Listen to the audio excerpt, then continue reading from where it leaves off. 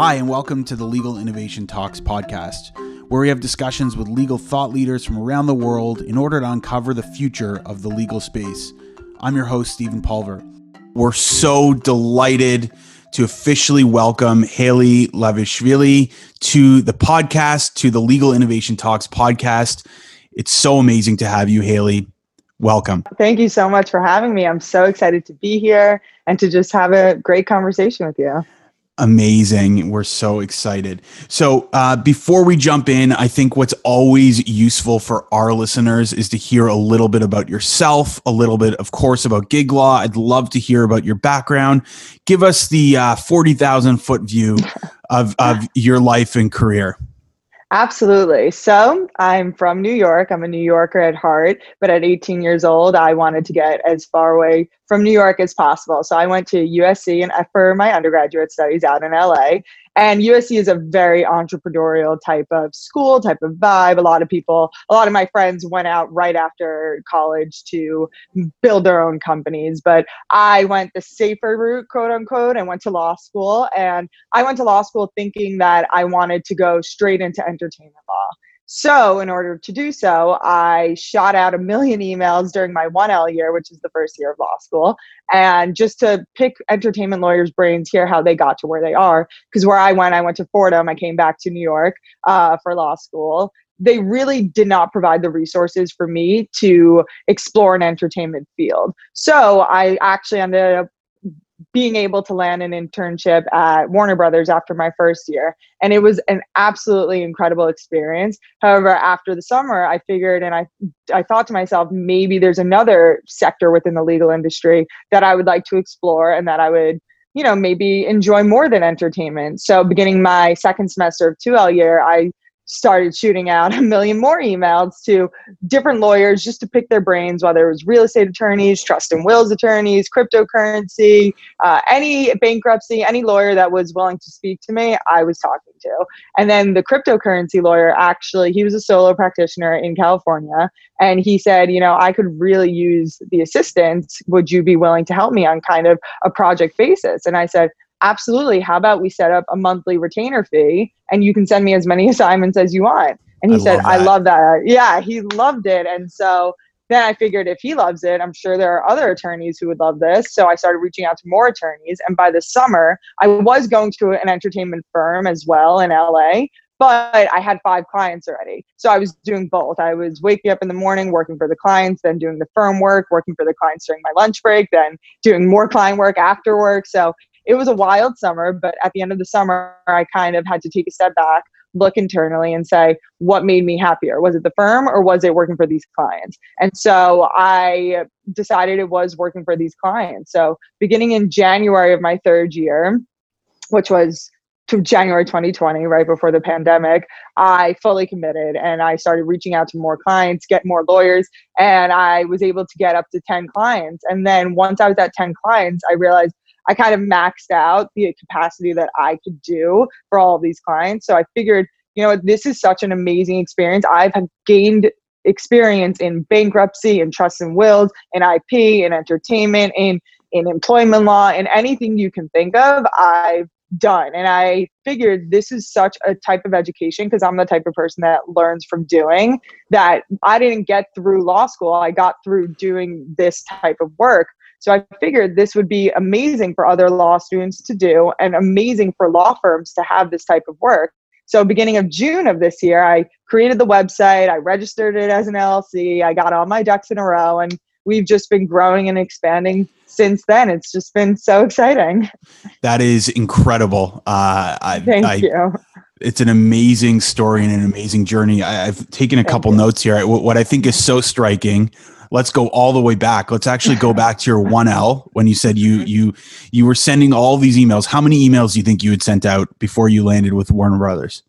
Probably around 500 to 700. And I was probably hopped on at least 30 to 40 calls because I was doing at least 2 to 3 a week, which was great. And it really allowed me to gain confidence in speaking to people, in addition to being okay with people not responding to me. So you send 500, 600, 700 emails. Like people should hear that, because Yeah. Sometimes people see the entrepreneur or the lawyer or whomever from the outside, and they say, "Wow, they unbelievable! They got a 1L job Right. at Warner Brothers, right?" But what they Right. don't see is the behind the scenes, the 500 emails, 700 emails that you sent to get there, and I think that is just unbelievable. So, Thank you.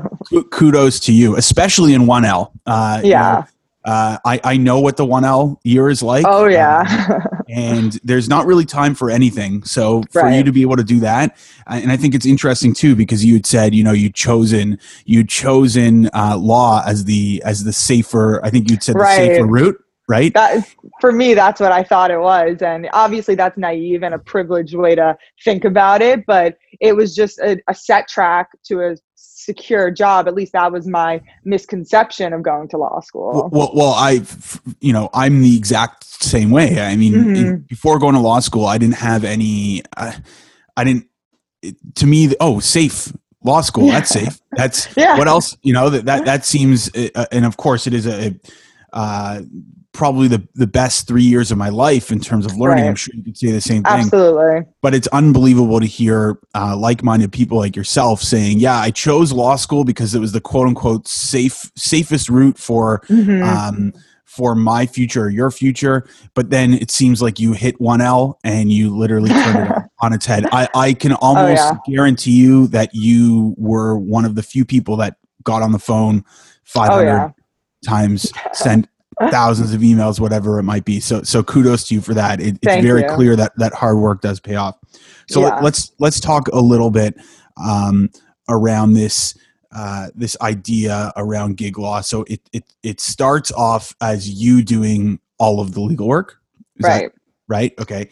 And then it expands out. So now you're at the point where you have, I think you'd mentioned previously, a handful, or is it, how many people are working with you now?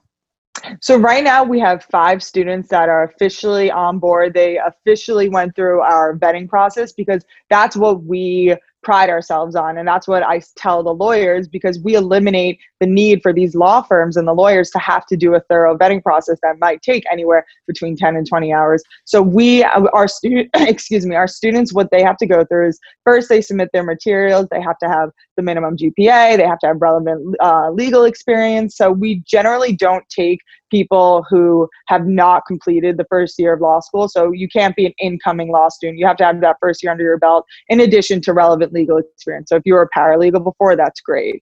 And then we have an interview process. And then in the interview, if you show that you are dedicated, you love the idea, you really do want to gain experience, and that's why you want to receive work from us, and I could tell through that interview, then you can move on to the next round, which is a mock assignment. So we send you an assignment, which is generally a legal research question or maybe a drafting question that requires you to do some research as well, say for like a pay or play clause, research what that is and give us a good clause. And so if you are, or good language for a clause. So then we compare that to work that I've already completed. And if you find all the cases that we were looking for, provide the correct analysis, and you're not missing too many points, and you've showed not only a great effort, but also a great job and a great analysis, then you will be allowed to receive assignments from us. So yeah. Right. So the legal minds, they're all students, correct? Yep. So it'd be similar to a lawyer having, in Canada, an articling student or a summer student. Exactly. There's no concept of articling student, correct? In the US, it's like an intern, a legal intern, or a law clerk, you could say as well. Okay, so we're talking about the same type of student that would be doing the same type of work for, let's say, a law firm, but now that student is not only getting this amazing broad experience with potentially multiple clients. Would that be fair? Absolutely. If there's a client that reaches out and says, hey, I love the work that this one student did for me for my next assignment, could you give it to him or her? Then that person could work more closely with that one particular client. Let's say someone loves entertainment law and we have an entertainment client, then I'll prioritize that student to receive that client's assignments. Yeah. So I was going to say, they please continue. We have an intake form for them. So they specify the type of work that they're looking for and the type of assignments. Generally, I do try and give them all types of assignments because at the end of the day, in transactional law or even litigation, you are going to receive various assignments. But if you have a specific sector you're looking into, then we'll try and give you that experience for that sector. Though for me, even though we do prioritize it for the students because it makes it easier for organization, what I found so great about my experience is that I did gain experience in so many different sectors of the legal industry by being open to receiving assignments from bankruptcy lawyers, from IP lawyers. Like bankruptcy and IP are so different, but I still love doing work for both. So I hope students would want a broader array. So it sounds like an ultimate win-win. It's a win-win for the students. It's a win for the lawyer. It's also a win for the law school, I'd like to say. Absolutely. Right. So I guess my first question is, what have you found in terms of specifically, I guess in your case, your law school at Fordham, but other law schools? Is this something that you think law schools ought to be getting behind and saying, Haley, how have you done this for the students? We want you to roll this program out to our law school. Absolutely. I mean, that was one of my first thoughts, because initially I was thinking about how am I going to expand this on a national level?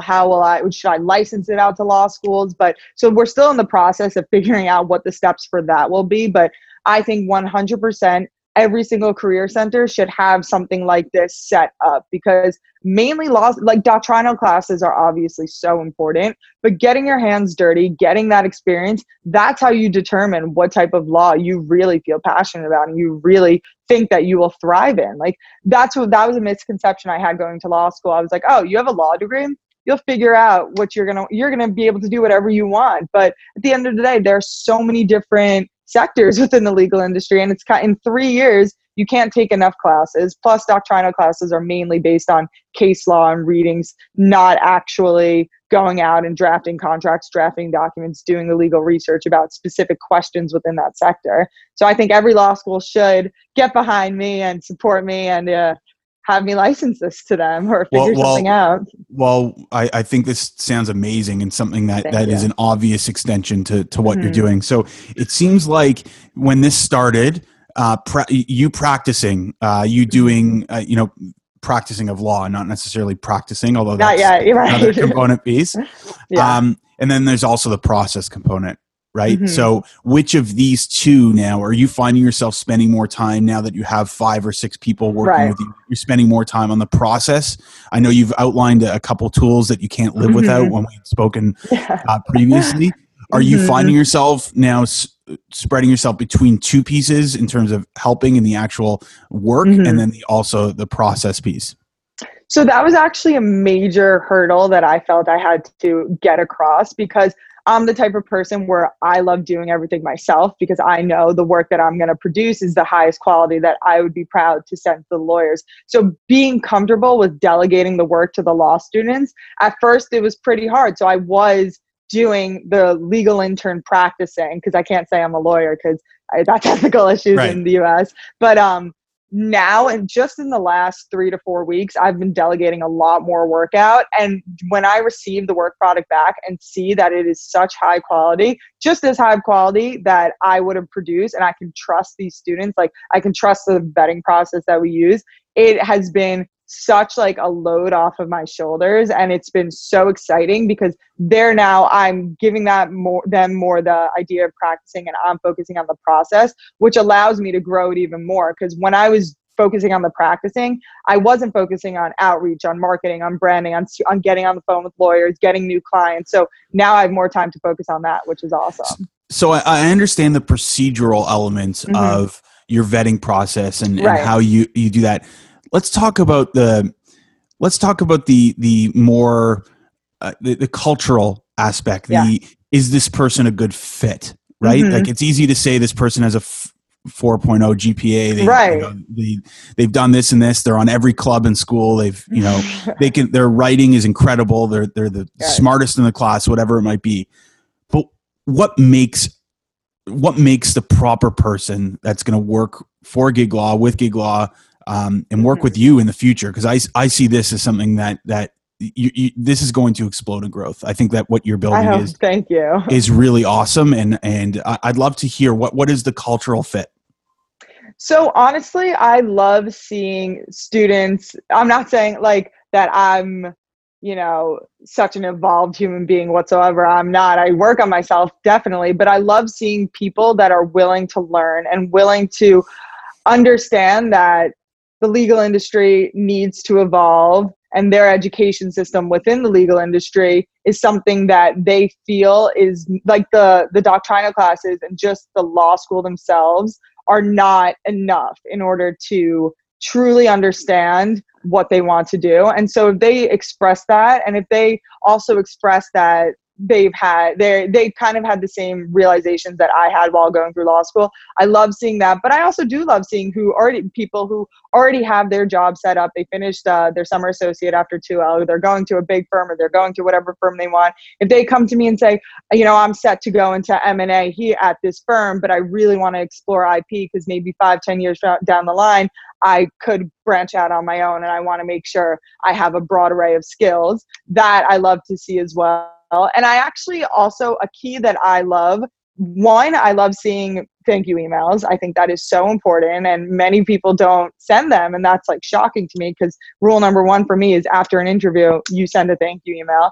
But I also love to see people who are willing to receive, who not only willing, but want to receive feedback. So in an interview, if the student is like, okay, if I submit an assignment and I didn't do it correctly or how you wanted me to do it, will you help guide me? Like, will you help tell me what I did wrong to improve next time? So I love seeing people that are willing to improve, understanding that I'm a law student, I don't know everything, and this is a learning experience, and expressing that to me. I love that. So those are key personality traits that I love to see.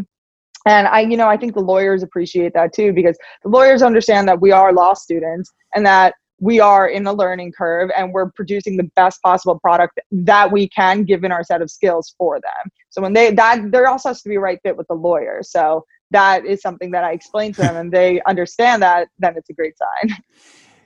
It sounds then that the 2 key pieces, if I'm going to distill anything from what you've just said, receptive to feedback and gratitude. Yep.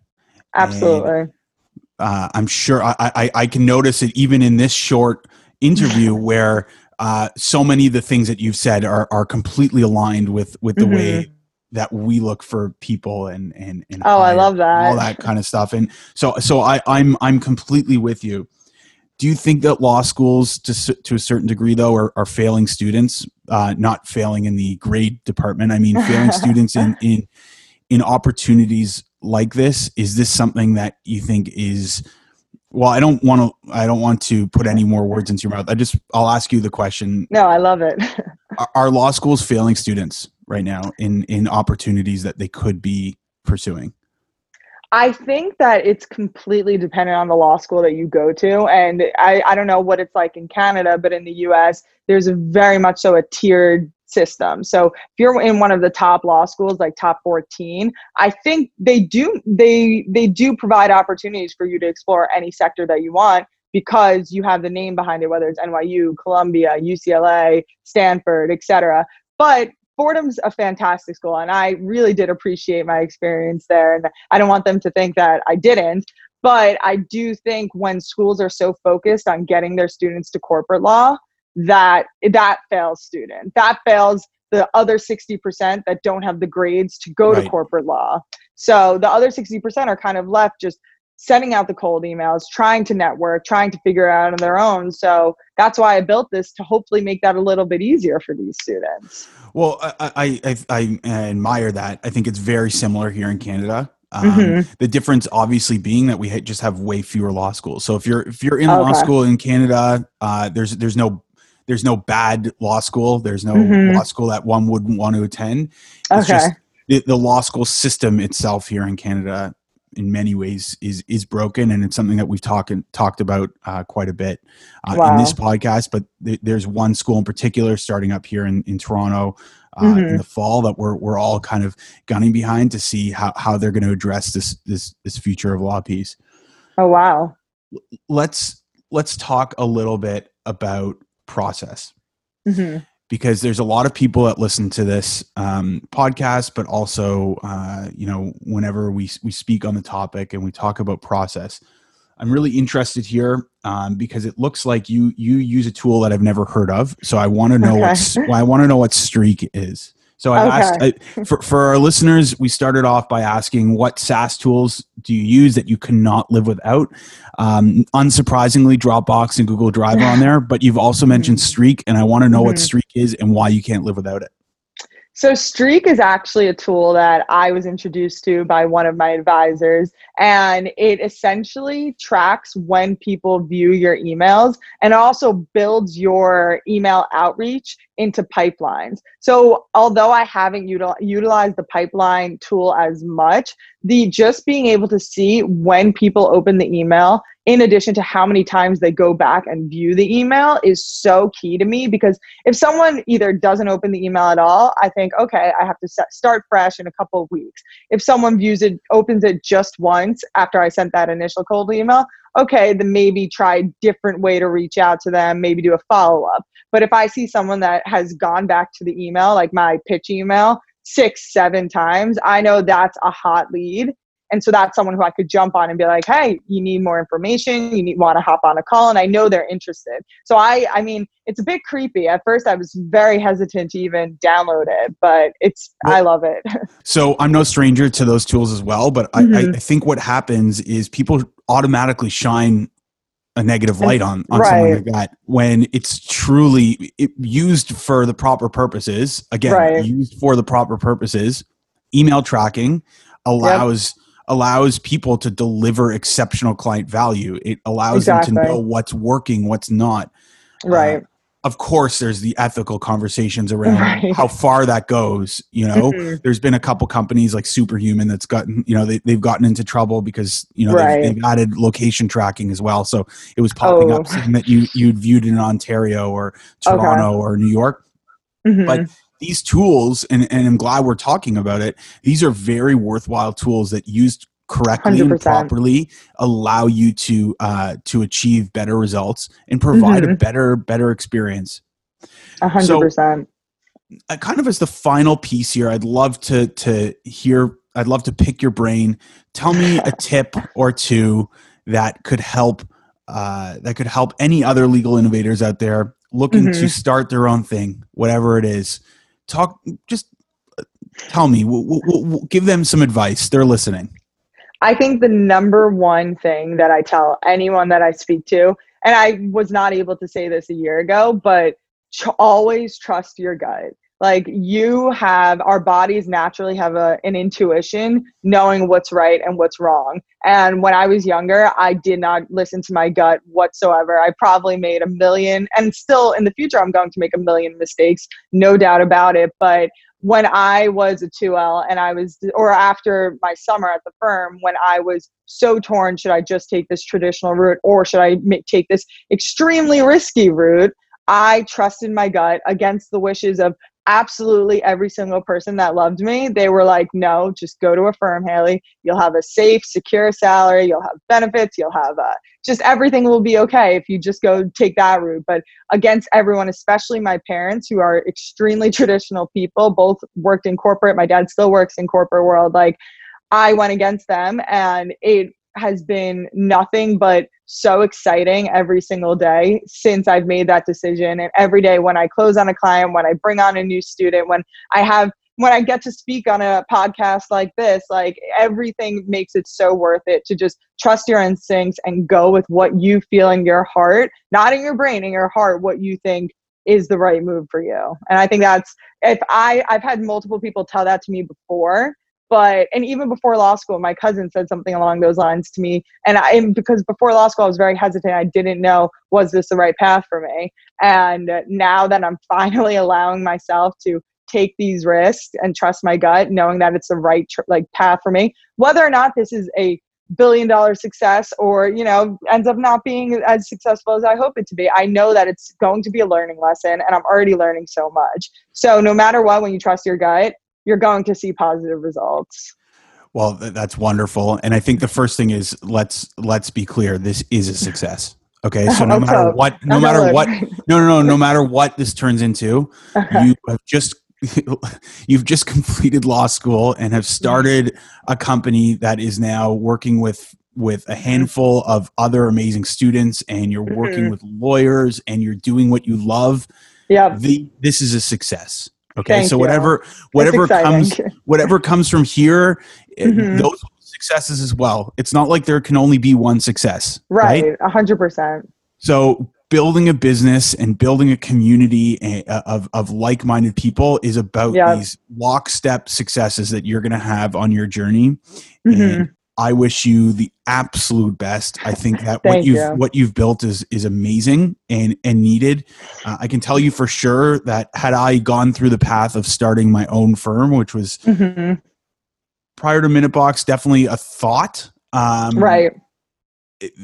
Your services would have been just the first. You would have been the first person I would have called. Well, assuming I needed US work, you needed Canadian stuff, then sure. But this is needed. I love the fact that you're empowering students you're leading the way, right? Like you're saying to these students, I have this idea, join me. And before you know it, you're going to be the de facto standard. I hope. And I'm super excited to check in again over the coming months to see how things are going. And this has been a really wonderful conversation. Thank you so much for having me. I'm so excited to have had the opportunity to just chat with you, and it's been so great. Thank you. It's my absolute pleasure. This has been another episode of the Legal Innovation Talks podcast with our guest, Haley Levashvili. Tune in next week for another podcast. We look forward to hearing from you then.